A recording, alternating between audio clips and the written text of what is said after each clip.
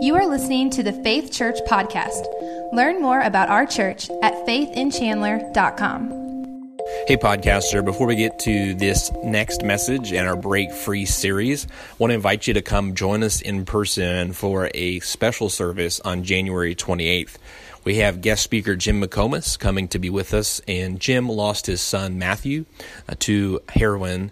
And ever since, he's been traveling around the nation, sharing Matt's story and the hope that he has, the hope that has helped him break the chains of grief and addiction. And he's sharing that message with addicts and the family and friends of addicts and the family and friends of those that have lost someone to addiction. And so we would love for you to come and be with us, because we're hoping to have several guests with us that day. We're holding services at 9:30 and 11 on January 28th. Instead of our usual one service at 10:30. So come join us at 9:30 or 11 on the 28th and be a part of that very special service as we seek to break the chains of addiction. Now let's get into this next message in our Break Free series, and we'll talk about running hard to nowhere. On March 17th of 2008, 4 inmates of the Kinross prison in Michigan accomplished an extraordinary feat. They finished their tunnel from the hole that they had made in the cement floor of their cell, out under 2 rows of fencing to outside of the prison next to a road. It had taken them 2 years to break through the cement and dig the tunnel. Every night, they would work 8 to 10-hour shifts, digging the tunnel with a cereal bowl, taking the dirt and filling plastic bags with the dirt to sit in the room. And then every night before it was time for lights on, they would have to take all of those bags of dirt and place them back in the tunnel to hide them. Towards the end of their digging, it would take them 3 hours every night just to get all of the bags of dirt into the cell so that they could continue digging. And then they would have to spend that 3 hours again before lights on to put all of the bags back. They had used a drill bit and a broken piece of chair to chisel away at the concrete. They had taken cold water and gotten the concrete as cold as they could and then poured hot water on it to try to make it crack and break so that they could then bust it up. It had been an incredibly difficult journey. But on March 17th, they were done. But there was a problem.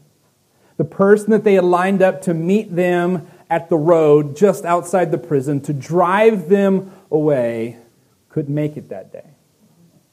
So they had to delay their escape 1 week. And so they decided on March 24th, that Saturday, we will go at midnight. When it's dark and the guards are nowhere near around, they would push through the last little bit of dirt, cover the hole with a white piece of cardboard, and then shovel more snow back on it so it wouldn't be noticeable. So they were all set to go on March 24th. On March 23rd, there was a random inspection and all of the cells were tossed. You feel sad for them, don't you?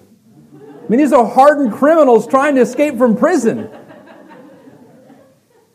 But you kind of feel bad for them. They put all of this effort and work in. And when one of the guards came to move towels that were hanging over one bunk, she stepped on a soft place in the floor, which was the thin piece of wood they were using to cover their hole.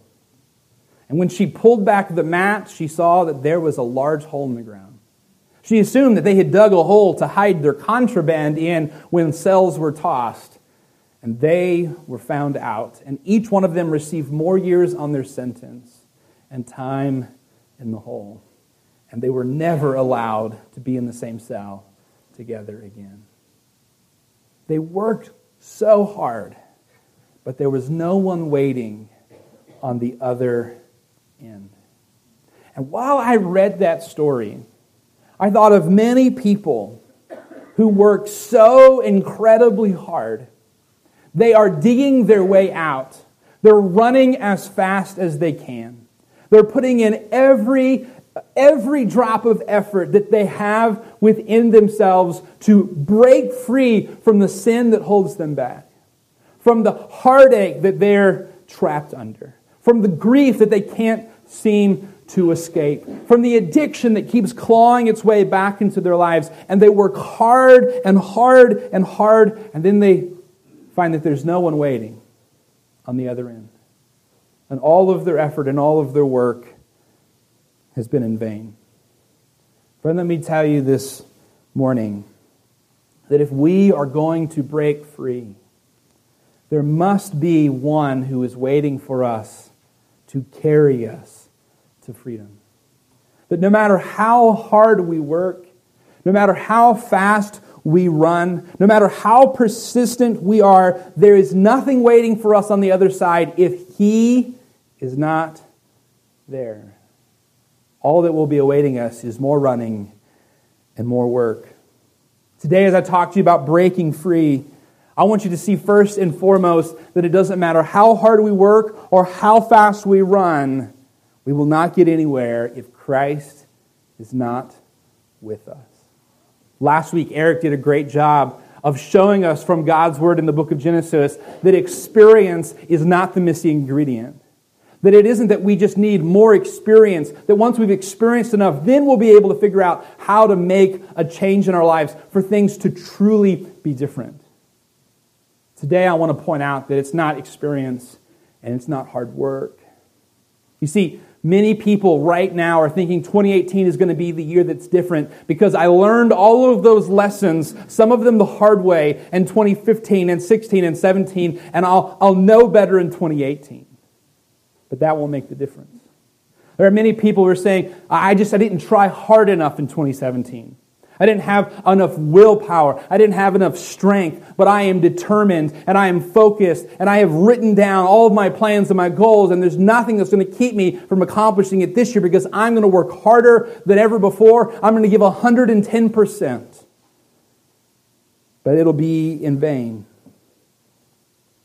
Experience and hard work are great virtues. They're incredibly beneficial. They will take you far in life. But they will not help you break free from sin and grief and addiction on their own. They are not able to give you new life. I just finished an interesting book written by Sheryl Sandberg. She's an executive at two small companies you may have heard of, Google and Facebook. She's written several books about women in leadership and in business. She's spoken at large conferences, including TED Talks. But this book she wrote about the experience of losing her young husband to a massive heart attack while they were on vacation.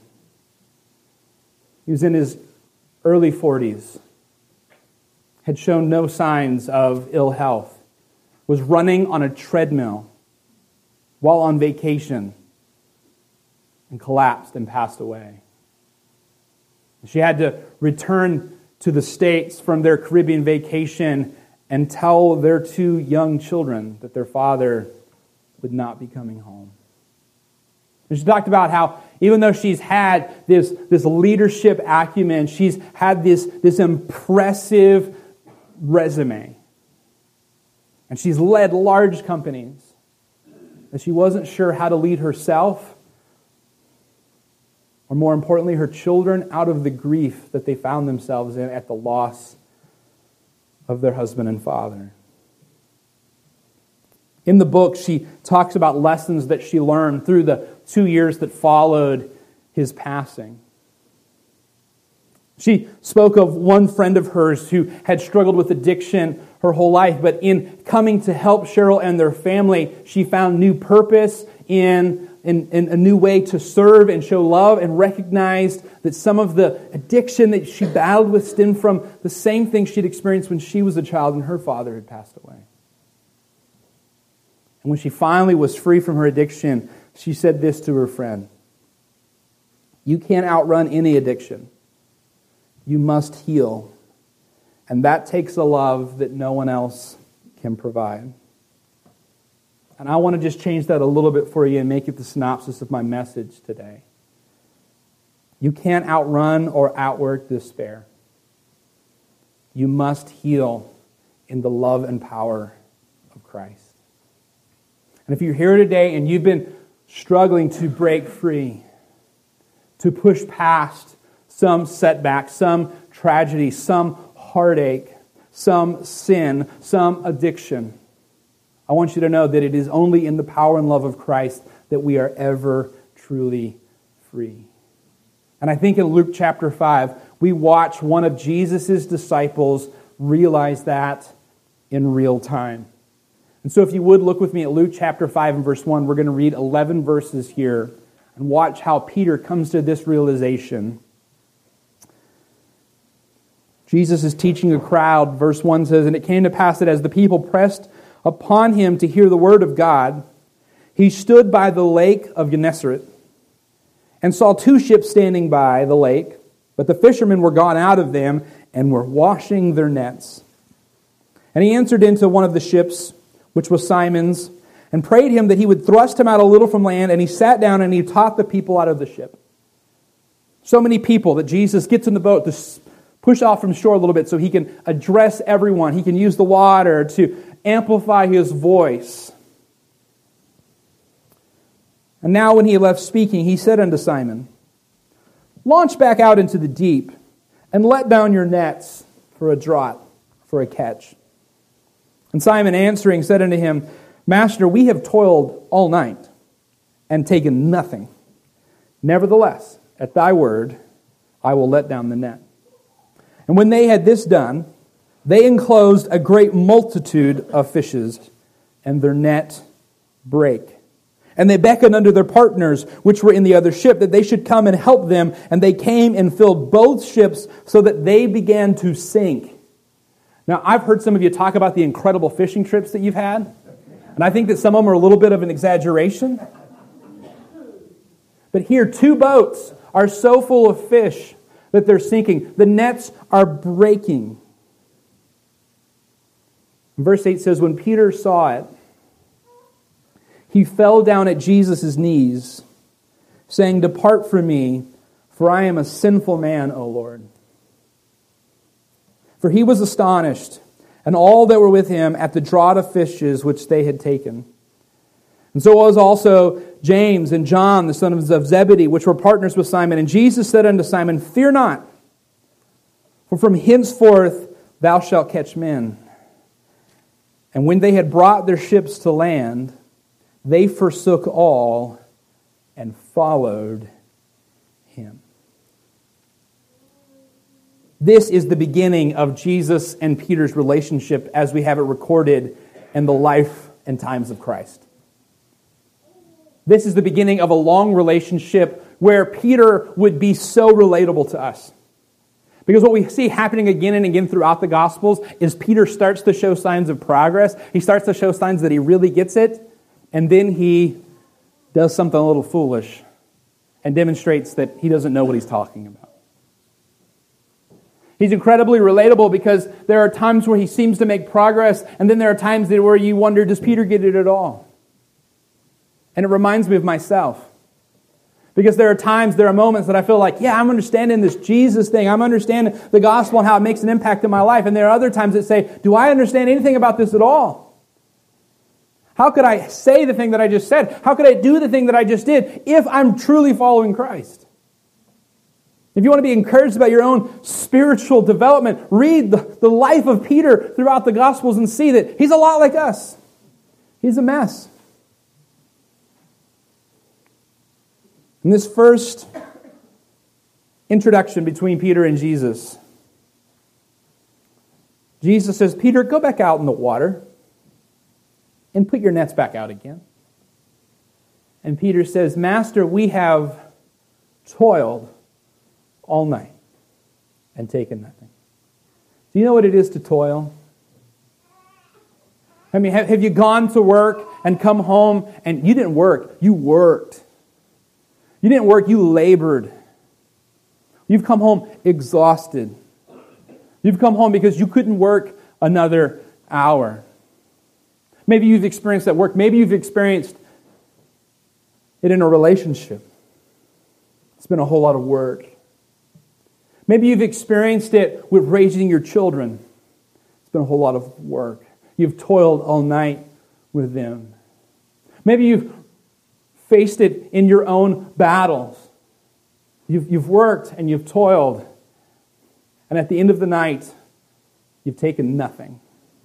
That's what Peter and his partners had experienced. They had fished all night and caught nothing. Now, for some of you, I know that sounds like, hey, that sounds great. I'll do that tonight, man. I will fish all night, even if I don't catch anything, right? Bad day fishing, better than the best day working, right? This isn't Peter is sitting in a boat throwing his line out and watching a bobber. This isn't hanging with your buddies and fishing through the night. This is throwing nets in the water and dragging them back up. And so when Peter says we have toiled all night, he's not exaggerating the effort and labor that would have gone into that. They have worked all night. They're ready to go home. They've got nothing to show for their efforts. But Jesus says, try one more time. Go back out one more time. And I believe wholeheartedly that there are some people here right now that you can identify with Peter in this moment. You feel like someone who's worked all night and had nothing to show for it. You feel like you've toiled and you've labored and you're empty-handed. And you hear me saying, let's give it one more shot. And you're like, I just tried that and it didn't work. You hear me preaching the beginning of this new year, and you're like, Pastor, I tried that last year and it didn't work. But something's different in this moment because Jesus is taking the lead and he's giving them instruction. Jesus says, go back out and drop your nets for one more catch. And Peter says, we've toiled all night and taken nothing but for your word, because you ask, we'll go one more time. And for those of you that you're at your breaking point, you've toiled all night, you've taken nothing. For those of you who are discouraged, let me encourage you to go out one more time. Not because I asked you to, but because the Lord's calling you to. He's calling you to. So in that moment, they go back out and they let down their nets. And what happens is extraordinary. Because out in the same lake where Peter and his partners who are fishermen for a living have been working all night, suddenly there is success. Where there had been no success, nothing but failure, there is now success. And it wasn't because Peter and his friends hadn't tried hard enough. And it wasn't because Peter and his friends didn't know what to do.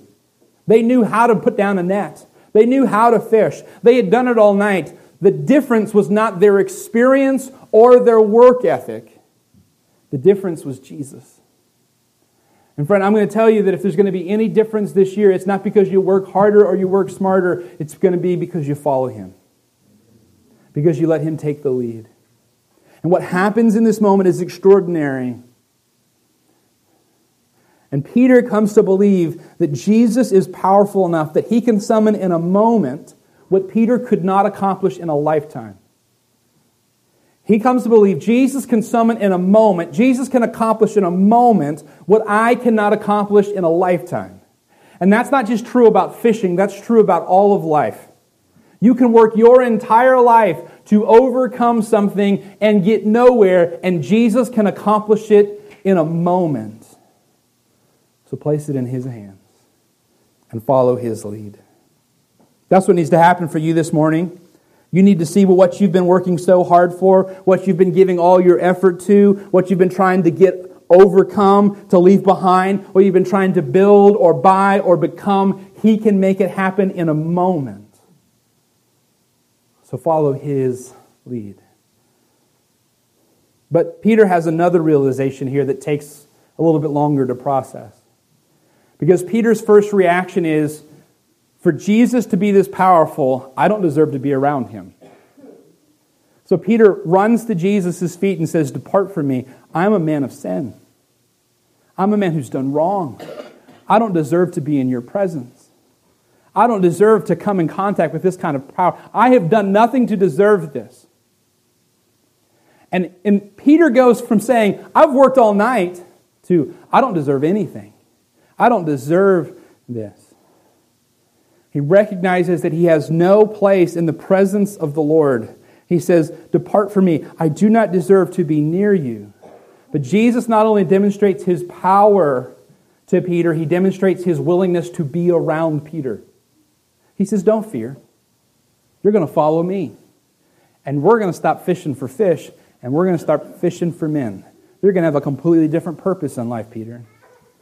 And some of you this morning, you need to not only realize that God has the power to change your life, that he wants to change your life. He wants to be a part of your life. Some of you think, yeah, maybe God could help me, but he doesn't want any part of me. I've made such a mess of things. I'm a man of sin like Peter. God wants to be a part of your life. He's initiated this conversation. He came to Peter. He said, "Go back out." And there is a reason that you're here this morning. And the reason is that God is seeking you out. He's initiating a conversation with you. He's sending you back out into the water. He's telling you, "Let me show you what I can accomplish in your life." And I'm not just doing that so you can know and I'm going to walk away. I'm doing that so you can know I want to be a part of your life. I want to change things for you. And so if there is any person here who says, "Yeah, God's great and he's powerful, but I've messed up too much," God wants to be a part of your life. He wants to come in and rescue you. He wants to come and save you. Jesus is calling. He called to Peter. He came to Peter. He's calling to you. So when Peter begins to recognize this, as these beliefs sink in, he experiences a profound change. Peter was suddenly different, deep in the marrow of his bones.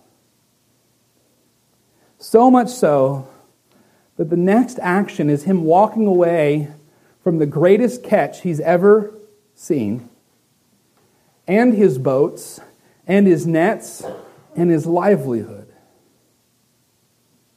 Once Peter believed, fishing was not important anymore. I know some of you are like, "Wait a minute, fishing is always going to be important to me, Pastor Daniel." But in this moment, he realized, forget that. I'm sticking with this guy wherever he goes. I'm staying with him. And this is when Peter has a breakthrough. This is when he changes. This is when he goes from toil and struggle to trust and belief. Because he didn't just find a new way to fish. He didn't find an easier way to get what he wanted. He found a whole new purpose in life. Did you get the distinction? You see, there would have been a lot of people who, when they saw this, would have been like, "Jesus, what's your secret? How did you know where the fish were? Jesus, teach me to fish like that. Jesus, we want you to go in business with us. We want you to be our new fishing partner. We will give you your own boat. You don't have to go on a boat. You can stay on the shore. Whatever you want. But please help us catch this many fish every day." But that wasn't Peter's take. Peter didn't say, "Wow, this Jesus guy can give me what I want. Give me what I feel like I need." No, he said, "This Jesus guy, he's what I need. And I'm going to follow him." And friends, your relationship with God is not about him giving you what you want in life easier. It's not about him showing you how to get those things you're working for so hard without as much work and effort. It's about you realizing he's what you need, not the fish. I know that some of us were coming to Jesus because we're hoping he's going to maybe put a little bit more fish in our nets, put a little bit more money in our bank account, make our life a little bit more easy, make life work out a little bit more like we had hoped and we wanted. But that's not the reason he came. Jesus did not come to help Peter fish. He did not come to help us get more of what we think we want and need in this life. He came to show us he is what we need. And when we believe that, fishing and whatever else seems much less important. You see, many people look to God and they say, "God, I want to break free from my current income level. I want to break free from my current situation. I want to be happier. I want to be more fit. I want things to work out a little bit more like I see on Instagram and in magazines." And so they can keep coming back to Jesus and say, "Hey, Jesus, it's a new year and there's some new things I need you to help me with. There's some new fish I need you to help me catch." And Jesus is not interested in that. Not why he came. He caught these fish for Peter to show him what he was capable of, to show him that he had power, to show him who he was. And God is calling out to you today not to give you a little bit more of what you currently have, but to give you a completely different life, a completely new direction, a completely new purpose. You see, we don't break free by doing the same things or getting a little bit more of the same things. We break free by having a completely different purpose and direction in life. And I know that some of you come to church regularly, asking God to help you out with this problem. And we go a few months and it's, God help me with this problem again. And it's come back next year, God help me with this problem again. And you're just asking God to help you with a problem. And He wants to do so much more than that. He wants to do more than fill your net with fish. He wants to give you a whole new purpose in life. Let me tell you a story I think will try to make clear what I'm trying to say. Carlos Whitaker is a Christian musician. And he told a story about his father, who was a pastor. He's a bilingual pastor, preached in California in churches where he would preach the message in both Spanish and English. He'd say a sentence in Spanish and a sentence in English. He went down to Mexico to do a revival at one of the churches in Mexico. As he's concluding the message, this little sweet old lady comes forward to the altar, and he assumes she's probably coming forward to pray for her children, to pray for her grandchildren. She's crying. And she motions for him to come over and pray with her. And he goes over and he's like, "You want to pray for your children?" She says, "No, Pastor. Please pray that God would help me to clear the cobweb from my heart and mind." She feels like she needs to start afresh and anew in her relationship with the Lord. She feels like it's become old and stale and dusty to her, and she wants to start anew. So he prayed with her. It was on the first night of revival. Second night of revival, he finishes his message, and she comes forward again. Motions for him to come over and pray with her. What can I pray with you tonight? "Pastor, please pray that God will help me clear the cobwebs from my heart and mind." So he prays with her. Third night of revival. Guess what happens? He finishes the message. She comes forward. Motions for him to come and pray with her. She says, "Pastor, please pray that God would help me clear the cobwebs from my heart and mind." And he said, "No." She looked at him surprised, said, "You won't pray with me?" He said, "I'm not going to pray that God clears the cobwebs. I'm going to pray that He finally kills that spider." That's the reason that Jesus came. It's not to help us with these little aspects of our lives, not to come and make things just a 10% better in this area. He came to kill what is broken in us. What causes all these issues in our relationships and in our finances and in our happiness? He came to take away sin, to destroy that work in us, to make us new people. And when Peter recognized who Jesus was and the power that He had, he followed Him. And he didn't understand all of it. But he left everything behind to follow Him. Some of you are facing the same cobwebs you faced before, again and again and again. You're facing some of the same battles that you've lost before, or through God's help, you've won occasionally. But God didn't come to help you clean out the cobwebs each January, or each Easter, or each Christmas, or every fall. He came to kill the spider. He didn't come to help you with this battle. He came to win the war. That's the reason He came. And He did. Some of us, if we're honest, we're in the crisis of the month club. It's the gift that just keeps on giving year round. Stop living from crisis to crisis. Stop circling the same problems again and again and again. You say, "Pastor, how do I do that?" What did Peter do? Verse 11 says, "When they had brought their ships to land, they forsook all and followed Him." They left their profession, their boats, their nets, their fish. They left it all and they followed Jesus. When Peter recognized Jesus' power, and he realized that he was welcome to be near Jesus, he left everything to be close to Jesus. To break free, You don't need to run super hard. You just need to run towards Jesus. And you can run hard all your life and get nowhere. But if you'll run to Jesus, He'll carry you to freedom. In the Old Testament, we're told the story of God's people being led out of Egypt in slavery to a place where God has promised them their own homeland. And they make their way through the desert. God does incredible, incredible miracles, keeping them alive, keeping them fed. And they get to the promised land, and they doubt that God is able to give them the promised land because it's filled with powerful people. And they're scared. So they end up going back out into the desert. And God allows them, leads them, causes them to wander in the desert for 40 years, just doing circles. Just doing circles. At the end of 40 years, God says, now it is time. Let's try this again. We will enter the promised land. But first, we're going to cross the Jordan River.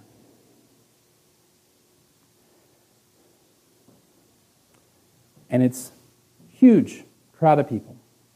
Crossing not a creek, not a stream, a river. And the priests are leading, and when their feet touch the water, the river stands on its head. It stops so that everyone's able to cross over on dry ground. And God delivers them across that river to the other side. And Joshua, who's the leader, he has 12 men each grab a large stone from the bottom of that river and place it on the shore on the other side to remind them that God delivered them through the Jordan. Now here's what we do. We do the opposite of that. God delivers us, and we build monuments, and we memorialize the 40 years of circling that we have done.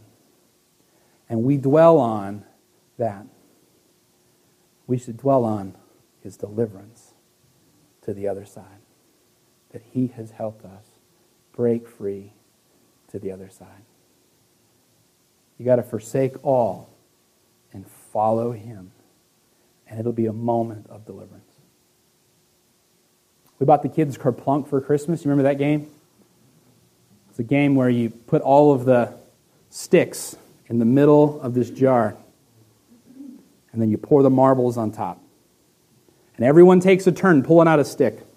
And if the marbles fall when it's your turn, that's points against you. The winner is the person who has the fewest marbles. The loser is the one who has the most marbles. And if you know my 4-year-old son and my 7-year-old daughter, you know that they have very distinct personalities. And so when it's Lincoln, my 4-year-old son's turn, say, Lincoln, it's your turn. Okay. And pulls out a stick. Just that fast. If marbles fall, it's hilarious. If they don't, no problem. He's got a stick to play with now. He enjoys the game no matter what happens. But when it's my daughter's turn, it's a completely different scenario. Haven, it's your turn.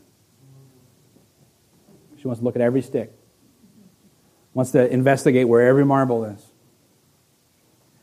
And we've had a little bit of trouble with her with this game because she wants to pull on sticks to see if any marbles move. And then, I'm not going to do that one, I'm going to do this one.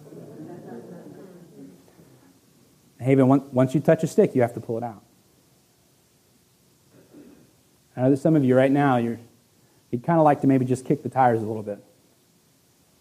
Maybe just pull on a stick to see if anything's going to shake loose or not. You got to forsake all and follow Him. You got to commit. You got to step into the water. You got to leave the boat behind. You got to follow Him. We will never break free unless we forsake all and follow Jesus. Got to run after Him. Don't keep circling. Don't need a new date on the calendar. Don't need more experience. Don't need more effort. You need to follow Him. We'll break free when we run towards Him. Let's bow our heads for a word of prayer.